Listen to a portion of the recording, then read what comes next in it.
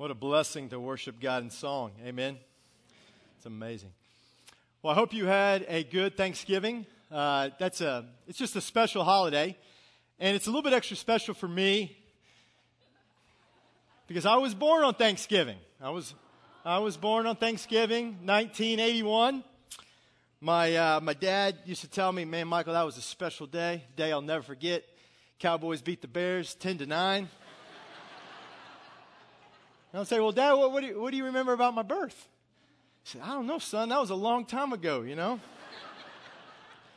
I'm just kidding. My dad loves me well. He's a good dad. But I do hope you had a wonderful Thanksgiving. And I know some of you may be visiting Wayside because you're here seeing family or friends, or you're just looking for a place to worship. And we're thrilled you're here. And really, Wayside in the year of 2018, this has been the year of Luke for us. So we have been marching through the Gospel of Luke all year, and we find ourselves this morning in chapter 18, where Jesus is going to teach about faith. And we're just coming off last Sunday where Pastor Roger talked about the parable that Jesus taught him. So Jesus taught a parable, and he tells the listeners about a tax collector and a Pharisee. And they both go to the temple to pray, and the Pharisee goes, and he's just like, "I am great. Like, I'm amazing.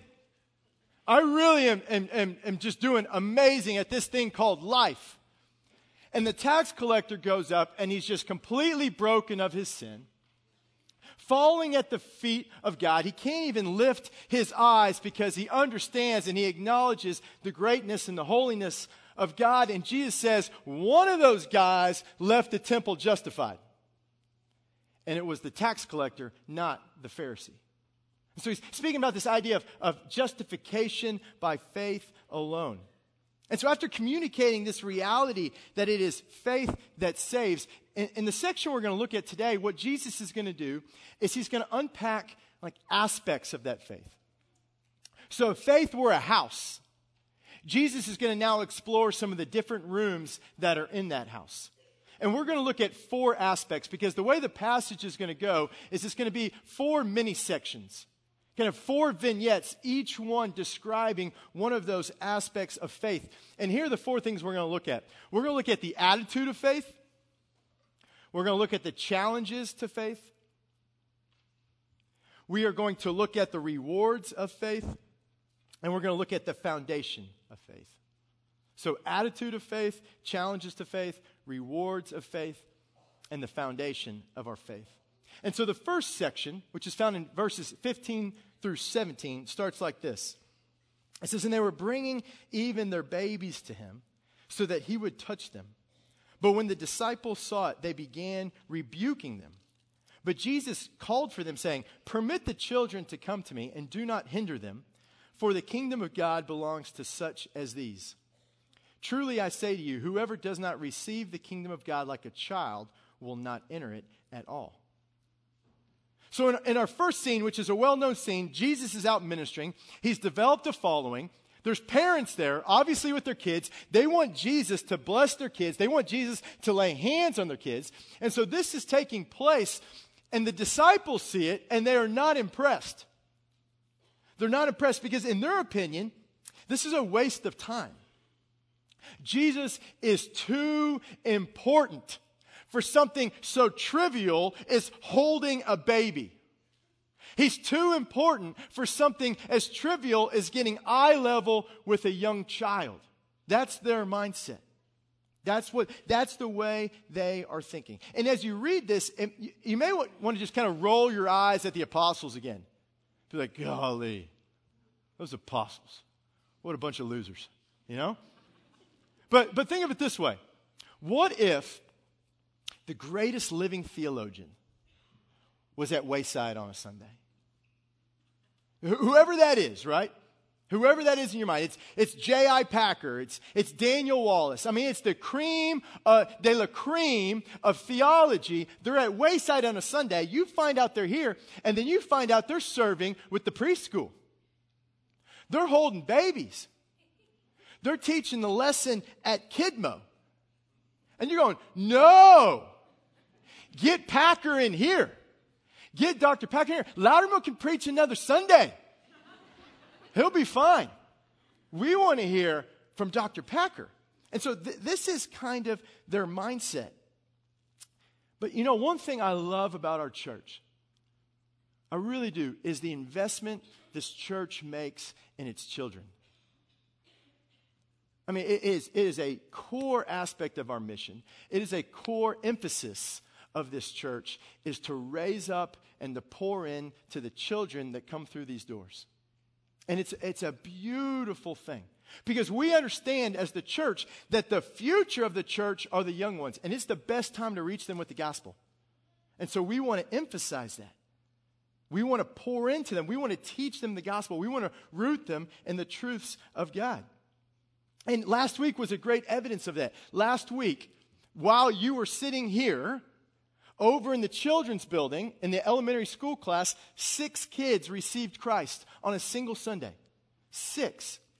And there's no question that was because the gospel was clearly presented and the Spirit of God worked in the midst of that. But don't you know that was a result of investment after investment after investment after investment, Sunday after Sunday after Sunday after Sunday of loving and pouring into our kids here at Wayside. So there is an amazing ministry going on right over there. And I think that if Jesus attended Wayside, part of what he would do is serve in the children's ministry. I really believe that. And I think this text illustrates that to a certain extent. But the disciples think it's a waste. And Jesus says, not so fast. Jesus says, permit the children to come to me. Do not hinder them. Get out of the way. For the kingdom of God belongs to such as these. I mean, it's a pretty remarkable statement and gesture by Jesus. And what he does in this moment is I think he affirms 2 pretty important truths that I want to explore for just a minute. And the first one is this. The first one is the value of children. But really, it goes beyond that. Jesus continually, in his earthly ministry, went around affirming the value of all humanity. The Gospel of Luke especially emphasizes this aspect of his ministry, that Jesus is affirming the value of the outcast. He's affirming the value of the broken. He's affirming the value of those who don't fit neatly into categories. He's affirming the value of those who are in the bottom rung of society, whether it be women or children or Gentiles. He affirms the value and dignity of all humanity, no matter their age, stage, socioeconomic status. And this brings us to what I think is a pretty essential existential question. And the question is this: why are humans valuable? Like, why are they valuable? I think most right-thinking people, whether they are Christians or non-Christians or atheists or what have you, I think most people would affirm the value and the dignity of humanity. But the question I want to deal with is not, are humans valuable? I want to talk about, why are they valuable? Why? Because you see, this is a question that our society struggles to answer.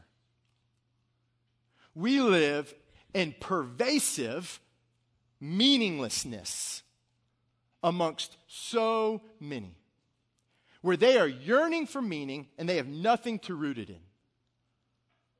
And I taught in the schools for 7 years, and we would, people would just pump the kids that would come through the schools, and we'd say, you are special. You are unique. You are special. And then when they asked the question, why? It's because you are you.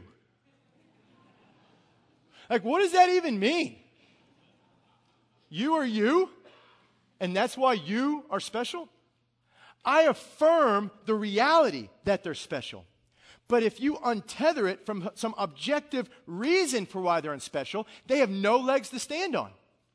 They have nothing. And what ends up being the purpose, or where their value then is derived, is I can do this. I look like this.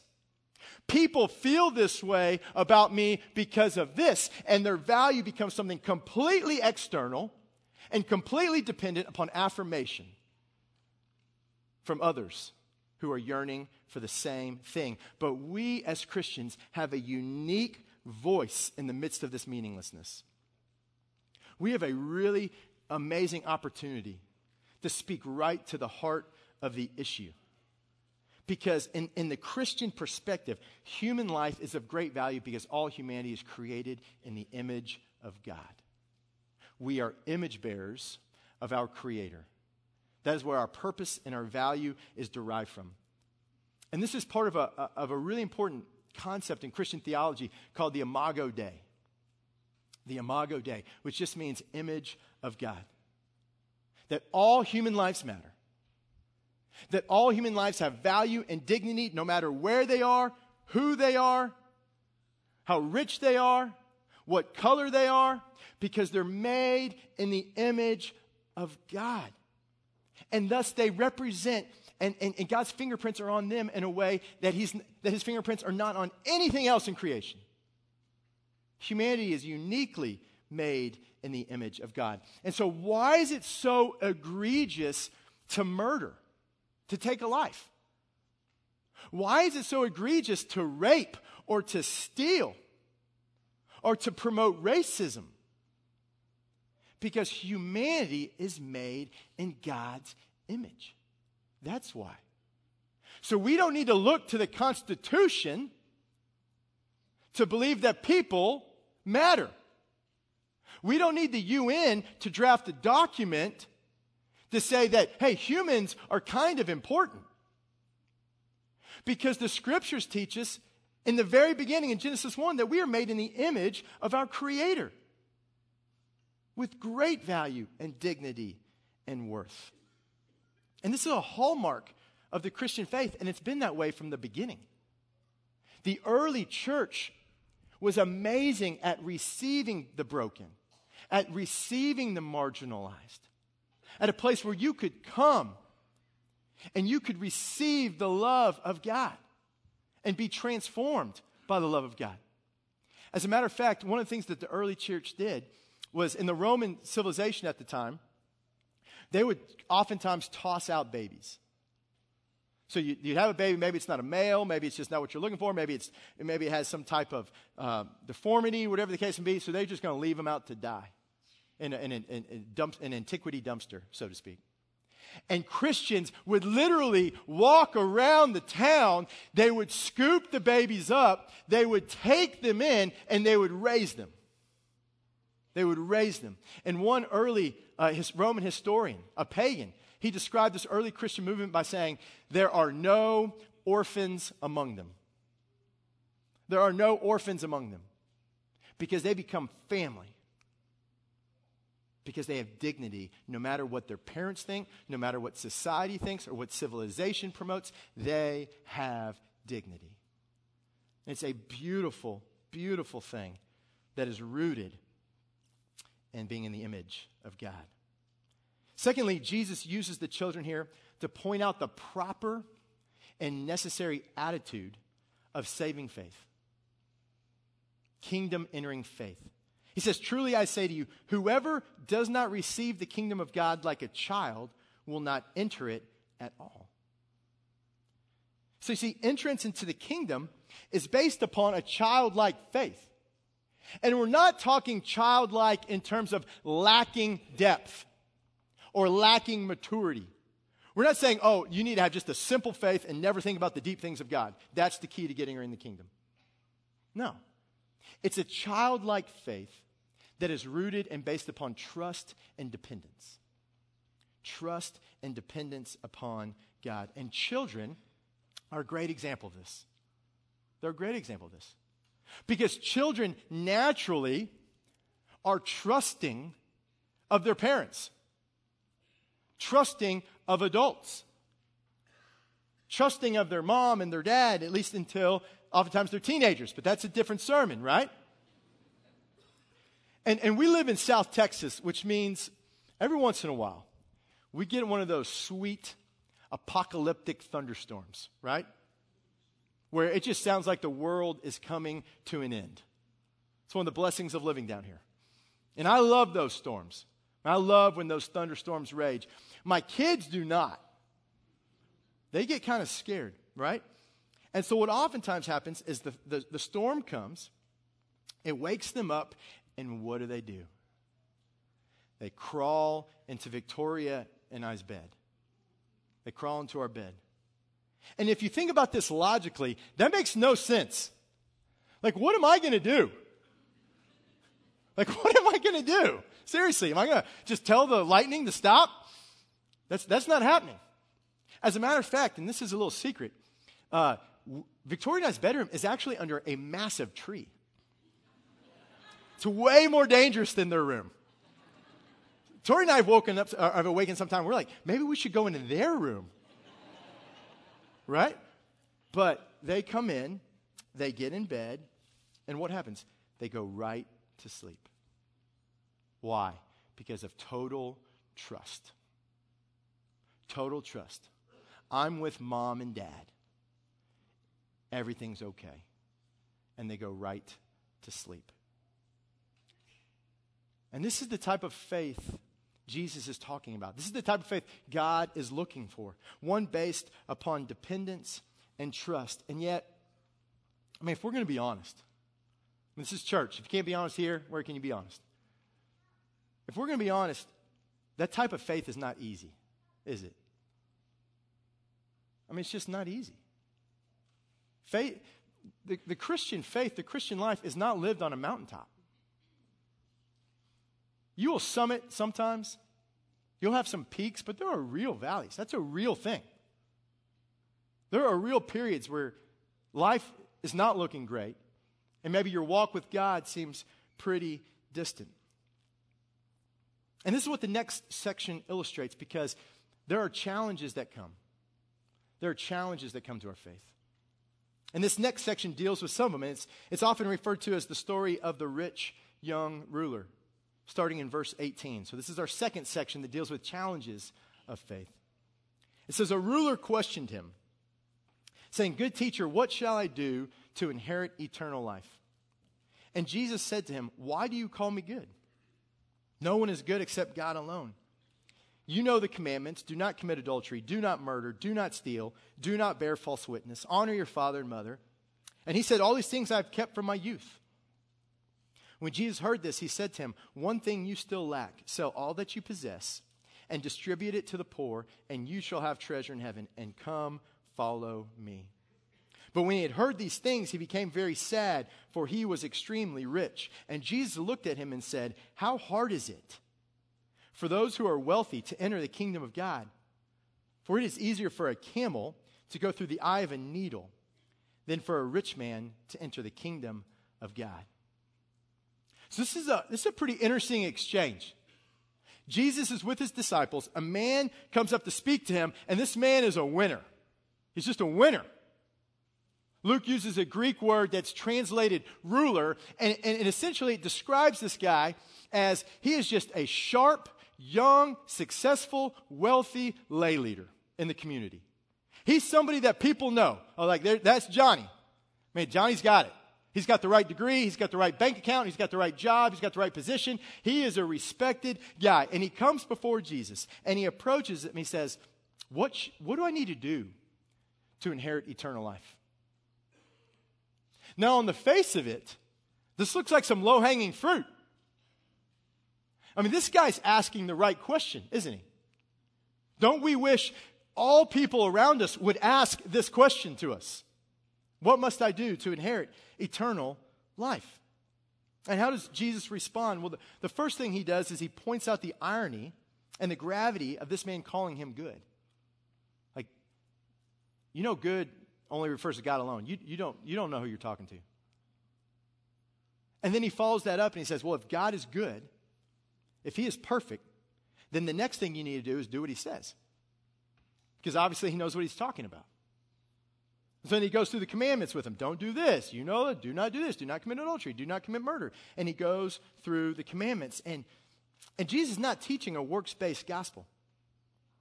Jesus is saying, you want to be right with God. He's holy. So you better be perfect.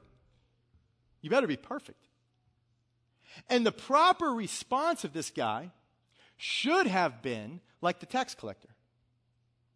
It should have been eyes down, broken by his sin, recognizing his need of grace. That's the proper response. And yet, that's not the way the rich young ruler responds.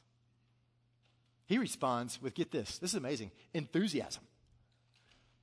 He's pumped. He's like, whoa, good deal. Because I'm the man. I've kept all those things from my youth. You want perfection, Jesus? You got it. You want the perfect law-abiding citizen? I am your guy. That's his response. But Jesus knows better. And so he leans in. He leans in. Verse 22 says, one thing you still lack. Sell all that you possess and distribute it to the poor, and you shall have treasure in heaven, and come follow me. I mean, Jesus just goes directly for the guy's heart. Directly for his heart. And he tells him one more thing. Give it all away. Give it all away. And follow me. And you will realize a treasure that far exceeds that which you can possess in your measly hands. That's the offer. I mean, here's a guy. I mean, picture this. He's face to face with God incarnate. He asks God incarnate the essential question of life. What must I do to be saved? Jesus actually answers him and then invites him to follow. That's unbelievable. The author and Lord of life is answering the biggest question of life and then inviting this guy to follow him. And yet the scripture tells us, but at these words, he was saddened. He was saddened. And he went away grieving, for he was one who owned much property. Like I said, faith is challenging, friends. It's challenging for all of us. I don't care who you are, where you live, when you live. It's challenging. And what oftentimes may start out like a childlike faith gets assaulted by the enemy, gets attacked by the things of this world and the lust of the flesh. And it begins to poke holes in that childlike faith. And we see two of these major attacks, two of these major challenges in this section. It's not an exhaustive list, but it's two that I see frequently. And the two are this. Number one, divided loyalty. And number two, lack of trust. Divided loyalty and a lack of trust. You see, divided loyalty, when Jesus really leaned into this man's life, like when he cracked open his heart, what did he find inside? It was not allegiance to God. It was an allegiance to his wealth.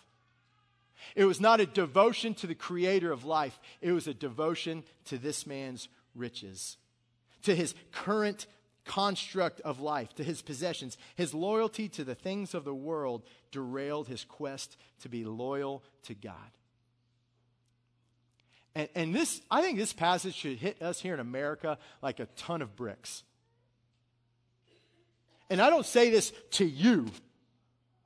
I say this to me, to us, to all of us, about how easy it is for wealth to derail our love of God, for wealth to derail our dependence upon God, for wealth to divide our loyalty to God. There's no question that that is a challenge. And yet it's not the only challenge, is it? There are a number of things that can split our allegiance. It can be devotion to a particular relationship that you have no business being in. It can be devotion to a job that supersedes your love for God. It could be devotion to money or to a sin pattern or a certain sin that's just so gripped you that you're like, I don't care about anything else. See, we become divided in our loyalties when we refuse to allow God to have complete ownership of all areas of our life. And so then the question comes, well, why do we do that? Like, why do we keep certain rooms locked and hidden from the creator of life? From the one who created me? Like, why do we do that? And I really think it comes down to a real simple response. And it's the second one, which is we don't trust him. It's not complicated. We just do not trust him. We lack trust. We doubt his goodness. We doubt his character. We doubt his love. And we doubt that what God offers us is better than what we can get on our own. You know, I really think one of the most important truths that we can embrace, and it's why I say it over and over and over again in here, but I just think it's one of the most important things that we can embrace as believers is this truth, is that God's design is for his glory and for our good. That God's design is for his glory and for our good. Like when he created us for his glory as his image to reveal his greatness. And in that revelation of who he is, we also experience the fullness of life that he created. Like it's not just me following rules, it's me pursuing the fullness of life. And in doing so, glorifying God in all things. That's why when I counsel people or when I meet with people, I am not ashamed to tell them what the scriptures teach about a specific thing. Even when it's hard, because I honestly believe that God's design is for their good. I'm not looking out as someone who just says, you need to get your stuff together and make sure you're more moral. I'm looking at them and saying, I love you, God loves you, and I think his design is where flourishing is found. Like it's where it's found. So when couples are living together and sleeping together out of wedlock and I meet with them, I'm not ashamed to say, don't do that. Not just because it's bad, but because you are flushing the fullness of life that God offers. Why would you do that? Why would you do that? Because God's design is for his glory and for our good. So we don't need to be ashamed to communicate that, and we certainly don't want to be ashamed to live within that. Because it's where the fullness of life is found. And yet this man trades eternal joy for temporal desires or pleasures. And even in the temporary, I think he loses. That's what's even doubly tragic. He even loses in the here and now. And the disciples see this interaction, okay? And they remember the cultural understanding at the time. If you're wealthy, God likes you. So how does God reveal his blessings? Easy. He makes you rich. That's the mindset. So when they hear Jesus say, let me tell you how difficult it is for the rich man to enter the kingdom of God. They're going, what? If it's that hard for them to get in, what chance do we have? What chance does anybody have? That's why in verse 26 it says, they who heard it said, then who can be saved? But Jesus said, the things that are impossible with people are possible with God. You see, salvation is always by grace. It's always a work of God. Always. And it's always miraculous. It's miraculous. So last Sunday, there were 6 miracles right over there in the children's area. Because salvation is completely a work of God by his grace. And it's a miracle. It's a miracle. And what's impossible for us, it's possible through our God. So then starting in verse 28, Peter chimes in. And you always love it when Peter chimes in. Because you know it's about to get interesting, you know. And he asks an earnest question of Jesus. And this brings us to scene 3, where we look at the rewards of faith. Peter says, behold. Nice, Peter, nice.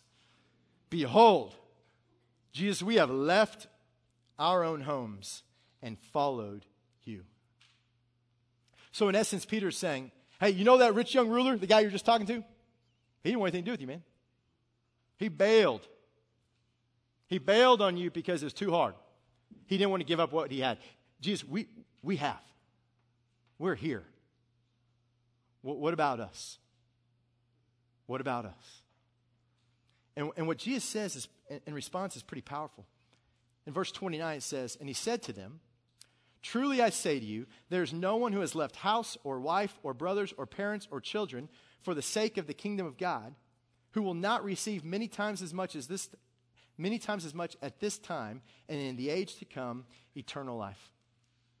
So the first thing Jesus emphasizes is something that many of us spend our whole life trying to avoid, that we are going to have to give things up. There may be a little suffering involved. Jesus affirms that right here. And what we give up is going to be different for different people. Some lose their life. They just lose their life. Some lose their job. Some lose relationships. Some lose family members. Some will lose everything, but all will lose something. All will lose something. Now, one quick aside. When Jesus talks about leaving brother, sister, child, spouse, he is not promoting abandonment. Let's just be clear. He's not promoting that. What he's saying is there will be sacrifices. So let me give you an example of a sacrifice. Maybe you have to go do something that takes you away from your family for a while. We have military people who get deployed. There's times of spiritual deployment. I think of the great Eric Liddell, the guy from Chariots of Fire, serving in China as a missionary. The war breaks out. He stays with those he's ministering. He sends his family to Canada, and then he dies. He dies in China, where he's buried. I think of Lottie Moon. If you're from a Southern Baptist background, you know about Lottie Moon, this incredibly gifted young woman, gifted in languages, gifted in ministry, who goes and becomes a missionary, and she's in love with her professor. And they love one another. And they're going to be married, but over time, as she's serving, her professor starts moving away from some core aspects of the gospel. He ultimately becomes a Unitarian. And she writes him and she says, I love you. I love you. But I will not marry you, because I will not allow you to come to China and destroy the gospel. So I'm not going to marry you. And so she gave up her dream of marriage for the sake of the gospel. And yet here's the secret, right? The secret is that the sacrifice does not remove the reward. The sacrifice leads to the reward. And this is what Jesus teaches over and over again. For whoever wishes to save his life will lose it. And whoever loses his life will find it. It's that great paradox, right? One of my favorite quotes is from a Cuban evangelist, and he talks about the three paradoxes of the Christian faith. He says, you must give in order to receive, you must let go in order to possess, and you must die in order to live. And Jesus says, the loss you'll experience on my behalf will be replaced 100-fold here in eternal life in the age to come. It's a blessing now and a fullness of the blessing to come. And we may hear that, and we may say, that sounds great. That sounds great. But then we ask the question, how can Jesus honestly say that to his apostles? 10 of these guys are going to be martyred for their faith. And we're not talking about a gentle, kind martyrdom, if there is one, right? We're talking about some heinous ways to die and some heinous suffering that these apostles will experience. Like, how can Jesus say, oh, it's not just an eternal reward, it's the fullness of life now? And in one sense, he can say it because it's true. I know a number of you who have lost brothers or sisters because of your faith, but you've also gained hundreds and thousands of brothers and sisters in the faith, in the family of God. Those of you who have lost parents or been separated by parents for whatever reason, who have gained parents in the family of God. Those who have wayward children, who have received new children in the family of God. It is a real thing when the church functions as it should, that we become a huge, loving family. That being said, I would argue that Jesus is articulating something even bigger, even deeper. And I love the way Pastor John Piper describes it, how he describes this text. And this is what Piper writes. He says, surely what Christ means is that he himself makes up for every loss. If you give up a mother's nearby affection and concern, you get back 100 times the affection and concern from the ever-present Christ.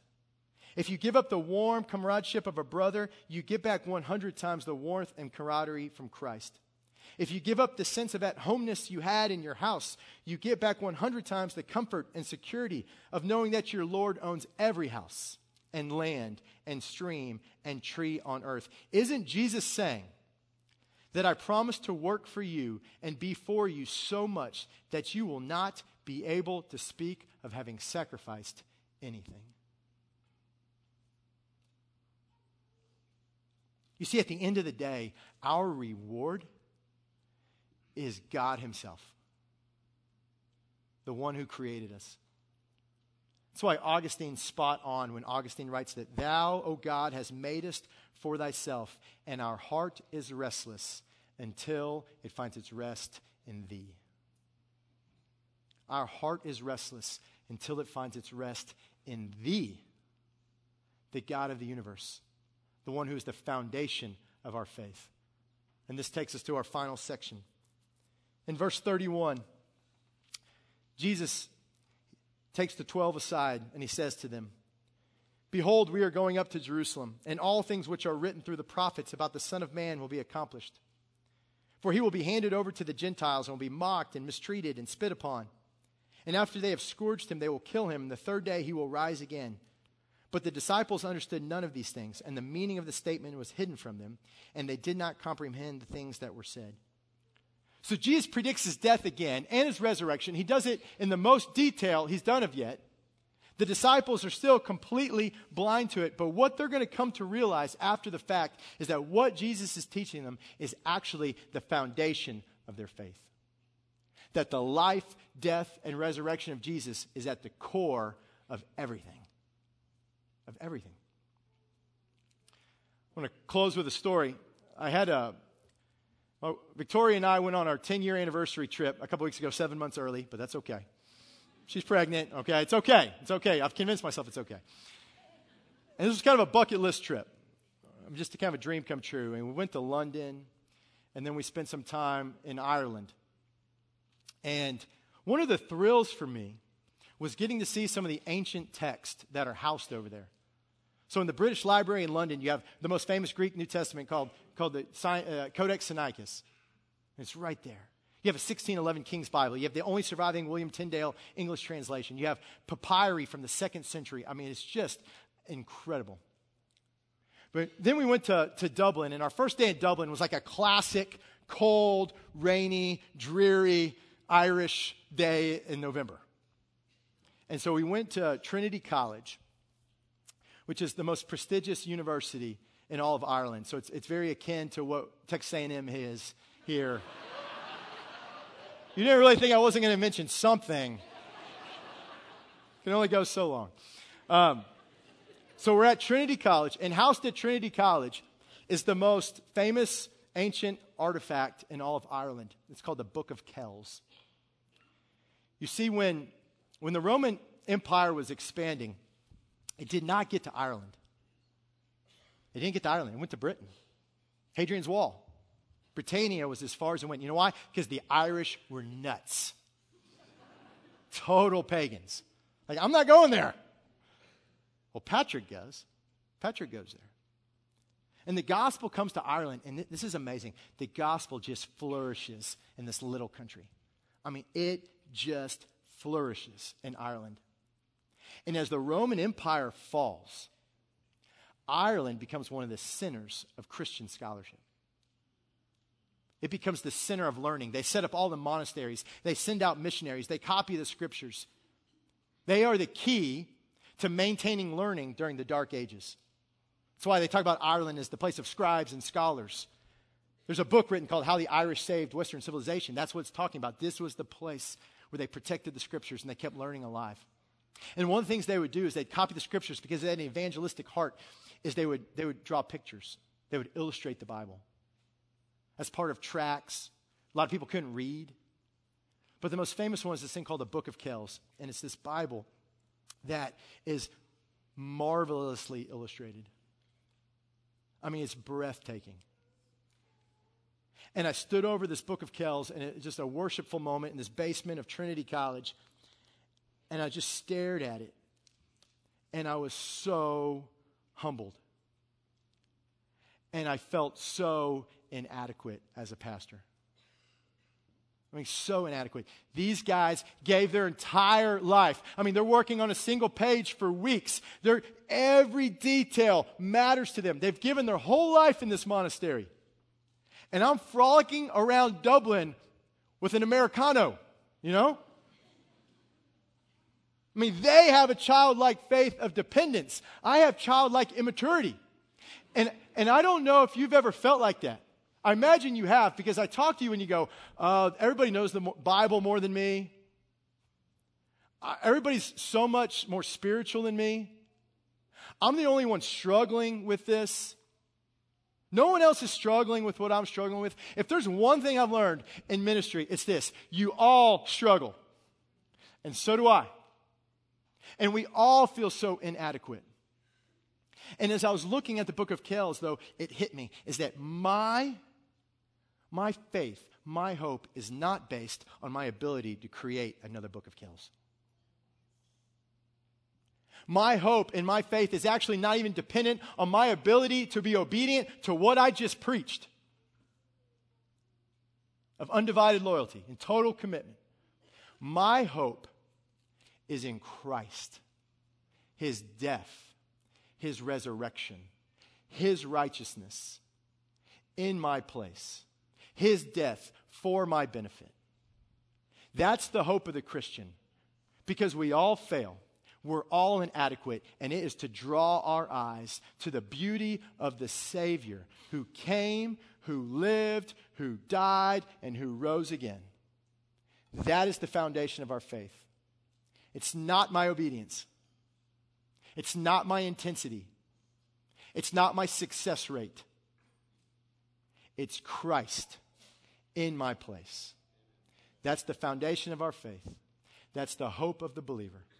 So let's come to Him with faith like a child, trusting in His goodness that He has already revealed. When the challenges come, let's hold tight to our Savior. He is our rock, the cornerstone.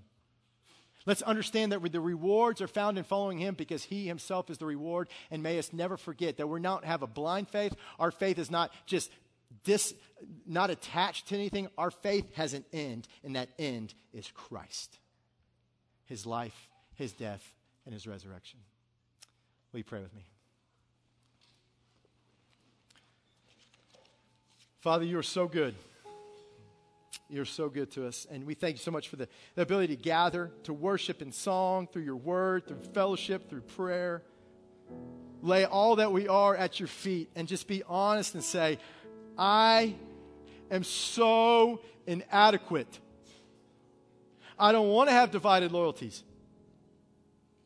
I don't want to struggle. I don't want to lack trust. But God, I find myself in this place time and time again.